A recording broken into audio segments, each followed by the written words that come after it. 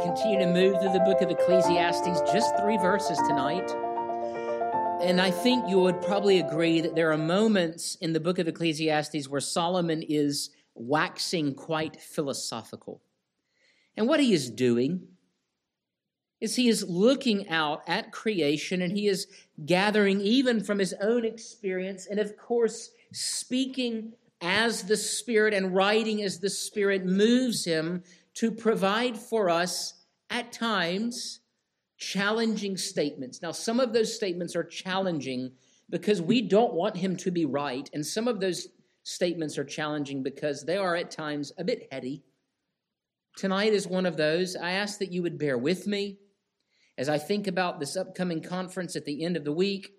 I'm teaching on apologetics, and I've actually taught on this actual subject before, and that is the call that Christ has given to his church to name and to order things, both in the fulfillment of the creation mandate and in the Great Commission, to name and order things in such a way that we exhibit and expand the dominion of Christ's righteousness over the earth. And when we do not do that out of disordered affections and a longing to promote our own kingdom, we labor for something that will not endure. We are laboring against what Christ would have established on earth. So think of those things as I read, and then we'll dive right in just a moment. Chapter 6 of the book of Ecclesiastes, beginning in verse 10. Whatever has come to be has already been named, and it is known what man is, and that he is not able to dispute with one stronger than he. The more words, the more vanity. And what is the advantage to man? For who knows what is good for man while he lives the few days of his vain life, which he passes like a shadow? For who can tell man what will be after him under the sun? Thus far, the reading of God's word. Let me pray now for the blessing of the preaching of it. Lord, even now, by your Spirit, rule in our hearts in such a way that we may ever live for you, grow in grace, and learn and love what it means to order things after the fashion that you began, not only in creation, but in that glorious work of recreation, redemption through Jesus Christ our Lord. We pray in your name. Amen.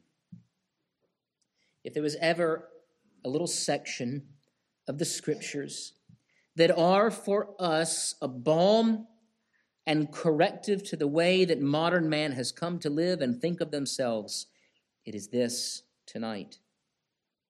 And it reminds us of our call, not only to rightly order our affections, our affairs, our lives, but encourage our neighbor and others to live not outside of the design of God, but under God's sovereign, saving, ordered, righteous hand. 2 points that I want to make this evening. The first, the origin of everything. The origin of everything. And then secondly, naming poorly and naming well. Naming poorly and naming well. Let's look at the origin of everything. You may or may not be familiar with or have even read The Origin of the Species, in which Charles Darwin seeks to create a new narrative that removes the Lord from the center of the cosmos and of cosmology, or the beginning of all things. But we rightly confess as Christians that it is in Christ in whom we live and move and have our being. We read this in Acts chapter 17. It's actually a quote from the Old Testament. We live and we move and have our being in Christ, the eternal Logos. Now, what Solomon is trying to do is to get men to submit to the way things are, to not dispute, at the end of verse 10, to dispute with the one who is stronger than we are. Well, who is that strong one? Well, we would confess that it is the Lord. Now, we are living because God has given us life. We are man and woman because God has made us so. We breathe air. We walk upon the dirt. We drink water, run, swim, laugh, talk about things that matter. We share our lives because God has made us so. Up is up, down is down, north, east, south, west. All of these things are real because God has made them so by his decrees and design. And not only has God made all things, but he sovereignly rules all things.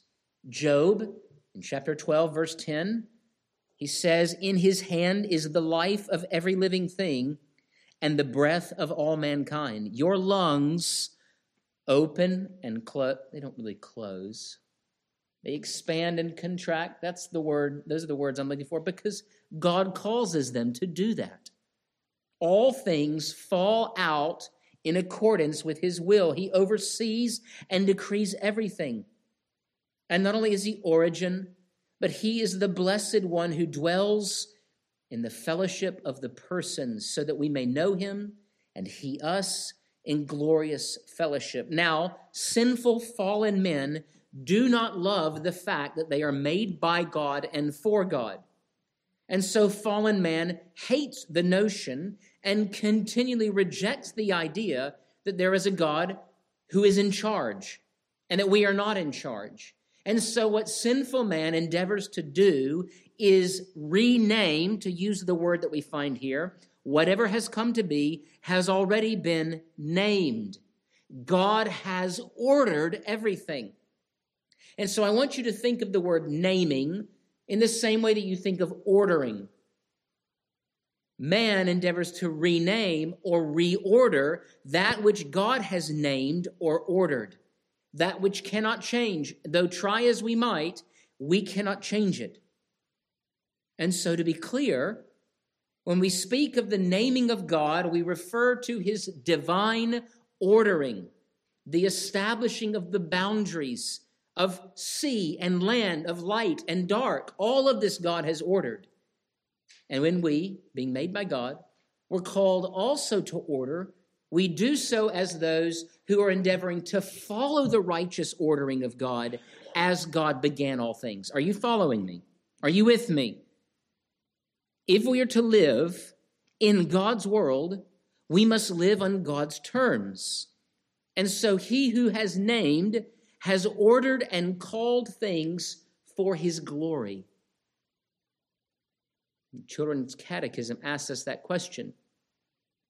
For what did God make all things? Or why did God make you in all things? For his own, as many children say, glory. That L and R can be very difficult at times. For his own glory. Now you may think, well, that is elementary. And I say, yes. It is blessed in its elementary nature. Like gravity itself, it is far more prevalent. It is far more fundamental even than the laws of thermodynamics. Everything exists for the glory of God. And so God has made all things, and he has organized and arranged and established categories and rules and laws and all of these things in the space of 6 days, and then he rested.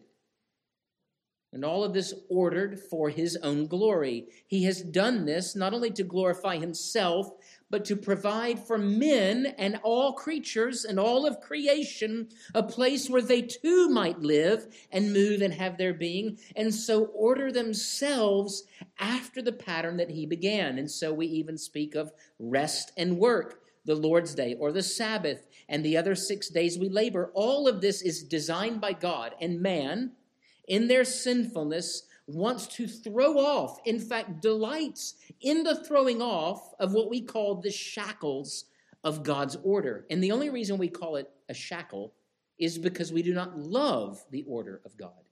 We want to create another order, and yet God is the one whom Solomon would say is stronger than we. And try as we might, what does Solomon remind us of? We are not able to dispute with the one who is stronger than we, or he, you and me. We cannot do it. Why do we do it? Well, we revel in it. We revel in it because we are, even as believers, rebellious.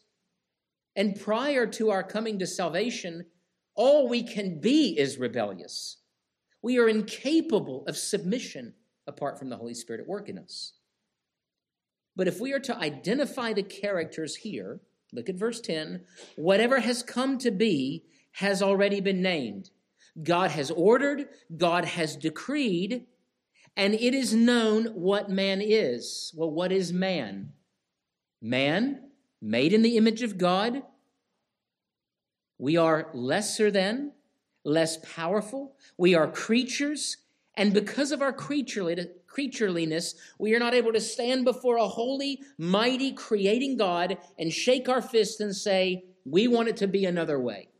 Shall the clay say to the potter, Romans 9, I don't like how you made me? And children, the sooner you learn that you will not win an argument with God about what he has designed you to do and to be, the happier your life will be. Live by God's design. And so we go to the origin of everything. And it is not mutation. It is not bacteria. You are not the son of a monkey. You are the children of the Most High God. And you are made for him. And you are made by him. And is this not truly a glorious reality? That we are his. We are his workmanship, created in Christ Jesus for love and good deeds. So we must know our origin. We must know who made us and what we are made for if we are to be ordered aright, if we are to name in a way that is not contrary to and against what God has established. And so the Lord has begun something, and he calls us into that workmanship to build the kingdom, to take dominion, to labor unto the glory of God. That is our primary objective, but we will never achieve that objective if we do not govern our lives by the boundaries that God has established. And so we speak of the goal, and we also speak of morality, or the boundaries that we are to order our lives by. When Christ speaks of our building a life upon the sand, he uses an illustration that is readily understandable to us. If you want to build a house that will stand the test of time, you do not build it on a shaky foundation. In the same way, if you wish to order your life, you must not build your life on the shifting sand of lawlessness and idolatry and corruption. But rather, we are to build our life upon Christ Jesus. And when Christ says this, what he means is all that God has revealed in his word, the law and the gospel. So let's move to the second point. The second point this evening, naming poorly and naming well. Let's talk about poorly first. In Isaiah chapter 5, verses 20 through 23, we read, Woe to those who call or name evil good and good evil, who put darkness for light and light for darkness, who put bitter for sweet and sweet for bitter. Woe to those who are wise in their own eyes and shrewd in their own sight. Woe to those who are heroes at drinking wine. That's called a what? A drunkard. And valiant men in mixing strong drink, who acquit the guilty for a bride and deprive the innocent of his right. Isaiah is referring to the upending of sinful men, their activity of suppressing, Romans 1, and exchanging the truth of God for a lie. And you need to realize that these are the kinds of people that you live among if you're a Christian and you're endeavoring to order your affections and your affairs aright. You live among a people who call good evil and evil good, who say that darkness is light and light for darkness. These are the people that called Christ the son of the devil. Who were these people? They were the Pharisees. And the Pharisees were wise in their own eyes. And though they gathered some of the law of God and made it their foundation, at the very heart of what they were trying to do is they were seeking to make the law of God the means by which they would bring glory unto themselves and not Christ the Redeemer. And the reason they did not receive Christ is because they were confident of their own righteousness apart from Christ Jesus. And so to name poorly is to call good evil and evil good. And this is what makes us children of wrath. And we experience this wrath and discord and chaos because we are ever seeking to reorder our lives after a pattern and a false righteousness that only brings discord and corruption. This is what post-modernity is. And you've heard this phrase, and I've said it from the pulpit, and this is where it gets maybe a bit philosophical. You live among a people who say, my truth. This is my truth. I cannot stand this way of talking because it doesn't mean anything. And it doesn't hold up to the scrutiny of any kind of test or moral test. Men name poorly because they are vying for God's job. So this is what they're endeavoring to do. Sinful man wants something that they know is morally disordered. They know that is wicked and corrupt. And because they want something they know that they should not have, they create a moral system that justifies their unrighteous affections so that they can have it and seek to assuage even the guilt that is in their hearts, because they're still made in God's image. They still have the law of God written in their hearts. But because their affections are disordered, in order to love without guilt that which is disordered, they must have legal disorder, moral disorder. We have not killed 65 million children in this country because we love murder. We like easy sex. That's why we've killed 65 million children. Because we love our flesh. We live in a nation now where you are rebuked in the public sphere when you say a man is a man and a woman. What has happened? When did our philosophical counselors become children, and children look at adults and say, that's stupid. You're a fool for saying this. Only the philosophically sophisticated, college-educated academics are so naive and dumb in their way of thinking. They are blind. Why are they blind? Because they are entrenched in a system that is 60 feet underwater, and they can't see the sky. They have no idea how to look up. They are blind, and they are given over to their passions. You need to know that this is the kind of world you live in. That you live among a people that when they say an elephant, they say, no, that's a mouse. And you go, are you crazy? Are you crazy? And not only that, but let's say we all agree to call an elephant a mouse. And we start calling mice elephants. That would not be so immoral because it's not really a sin against nature. But what we have done is that we have so misnamed, we have done so in the very sight of nature and law, both revealed in Scripture and on the earth, in creation. Our culture is so backwards and so blind that we have forgotten how to name in a way that follows God's design. We are disordered in our affections, and out of the disorder of our affections comes disordered life. This is how you have to do it. You make excuses. Men name poorly as a result of their disordered affections. And so Solomon says, look, if you're trying to reorder what God has ordered, what will happen? You're going to have to talk a lot. In fact, you're going to have to never stop talking. Your whole life will be a conversation that you have with yourself and with others, and you're saying, come on, support me, enable my bad behavior.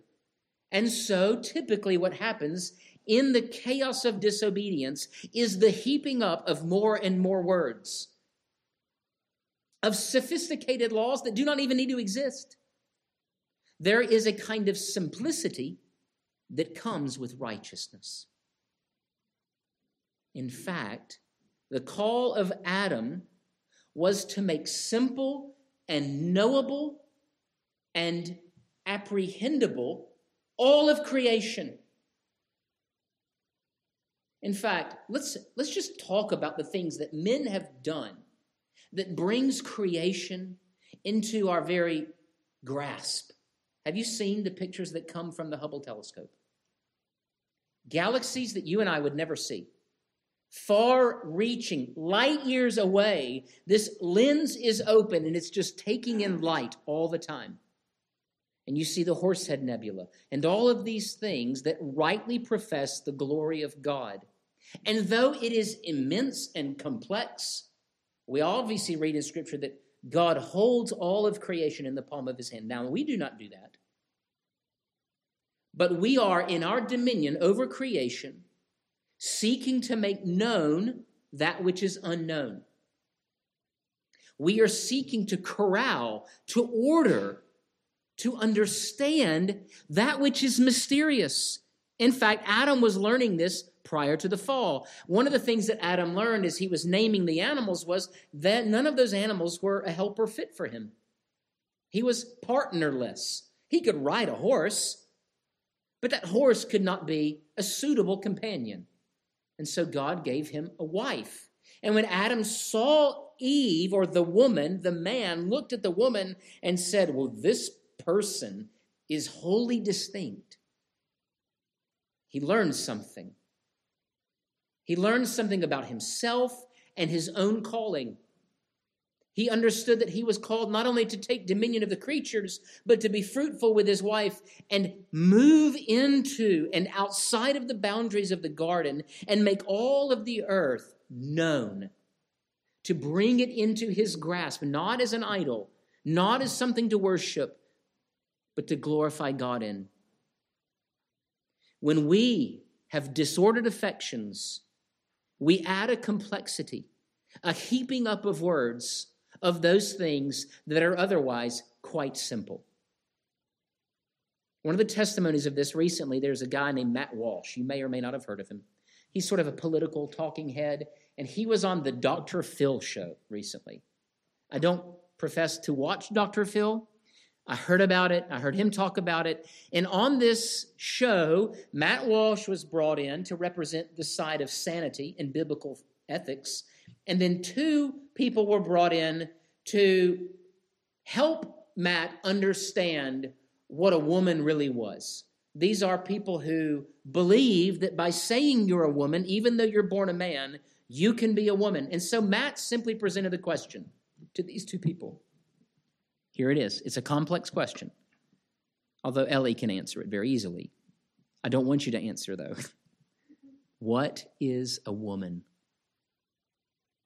They couldn't say. When did that become a hard question? It became a difficult question when we lost sight of the order of God's design. That's it. It's an easy question, but not for a fool. It is an easy question, but not for the immoral. It is an easy question so long as we get our answers from a God who never changes. But we, look at verse 12, we pass like a shadow. And guess what? So too are invented moralities. They are here, then they are gone. And we reject, we give up, we abandon the call for dominion, not only over creation, but in the Great Commission of taking dominion of the nations for the gospel, if we forget what the gospel is and what the gospel can do. Which is why when we ask the vows to members, do you believe that the only plan of salvation is contained in the Scriptures and that it is the true plan? Don't gloss over that question like, well, yeah, duh. Because there are many who do not. They open the Scriptures and they do not see that Christ is the only Redeemer of the elect. Why? Because they are living a disordered life. They do not take their directives from nature and primarily from Scripture. What I'm trying to say is, we cannot name something or order something rightly in a way that glorifies God, that pays homage to the one who is stronger, if we do not know who God is and what is good. We cannot do it. And so Christians in particular have a clear mandate to name. Remember, name means order, because God, whose days are not numbered under the sun, calls us to work and rest and to name as he does. And if we forfeit this way of life, we forfeit the goodness of godly labors. They're but wasted. We don't even understand what they're for. Do you ever wonder why I'm doing, what am I doing? Maybe young people, you get that first job and you feel the dissatisfaction of the mundane. Just, what's the point? Well, the point isn't ultimately to get satisfaction just in your job, but to take the resources that come from a job and then to use your wage, whatever skills you may be learning, and to use those to take dominion, to order the world as God has designed. Every moment, every opportunity, every gift. And there's no better way to contrast this than the example that we have. When I say right now, I mean it started 14 minutes ago. Right? This is the disordering of secular man. Our nation is enamored with two teams they didn't even know. I ask most people, do you know who's in the Super Bowl? I don't even know. And those are the same people that are at home right now watching the Super Bowl. And they're watching two teams they don't even care about. Their affections are completely disordered. And it's not because I have a problem. I don't have a problem with sports, competition. I kind of have a problem with the NFL. They're moving in the wrong direction in terms of politics and all of that stuff. But competition and games and entertainment and all of those things are given to us by God where we can enjoy physical, strenuous labor. But what we have done is we have made a game something ultimate, and this is how. The Super Bowl is silly, not because it's a football game in which two sides, just because it is ontologically foolish. It is because the Super Bowl has been set apart from something that is in competition with Lord's Day worship. So this is what we do. We use our jobs. This is the tendency of men. We take the good gifts of God, whatever they may be, food, drink, sex, relationships, all of these things that God has given, and we commit ourselves unto them so that we become gluttons and drunkards and adulterers. And I know there's a lot of other sins. And all of those things are an abuse or a disordering of our behavior because of our disordered affections. It doesn't have to be this way, but we make it this way. We have made mountains out of molehills so that we might see in ourselves strength and dignity, not in what God calls dignified, but because we want to celebrate humanity. We want to celebrate ourselves. I don't have a problem with stadiums, but if a stadium is not used properly, it is a sanctuary to false gods. And our cheers are tunes of adoration to those false gods. Christians are called to bring order. Now, I don't mean only Christians support amateur sports. I don't have a problem with professional sports. But what we have done is we have taken the gifts that God has given and we have said, we are going to use these things to build an altar to ourselves, much like the people at Babel. And you may wonder, why is our culture crumbling?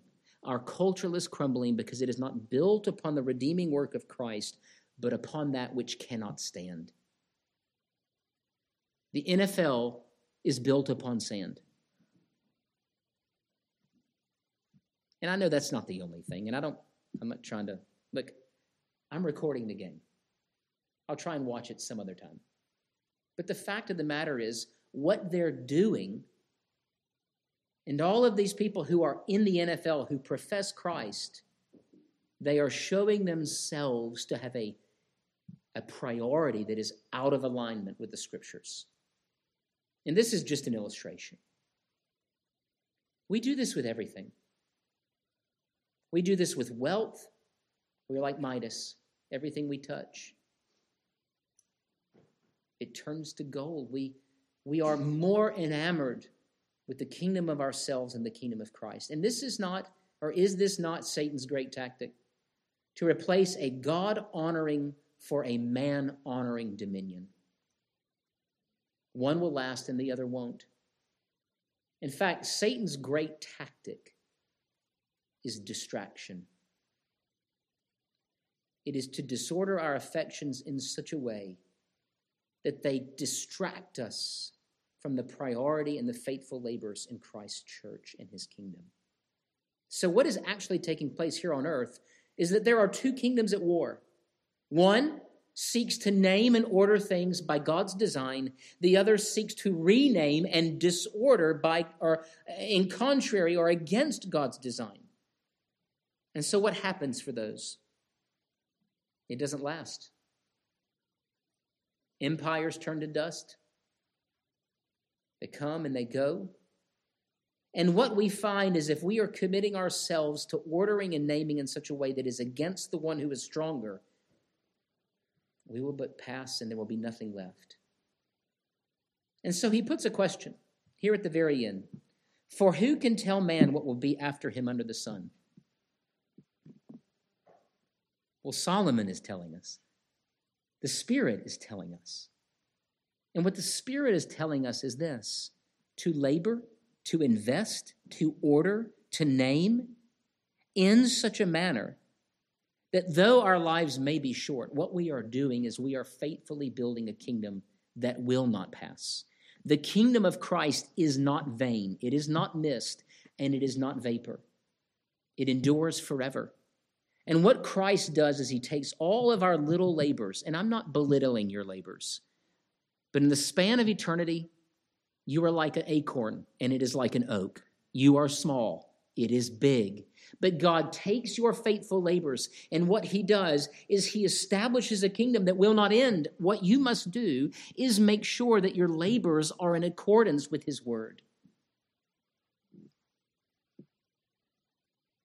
Now, what I'm saying, especially about this stuff about the Super Bowl, I'm not trying to say, hey, good job, guys, you made the right decision, or to be bitter because I'd rather be at home watching football.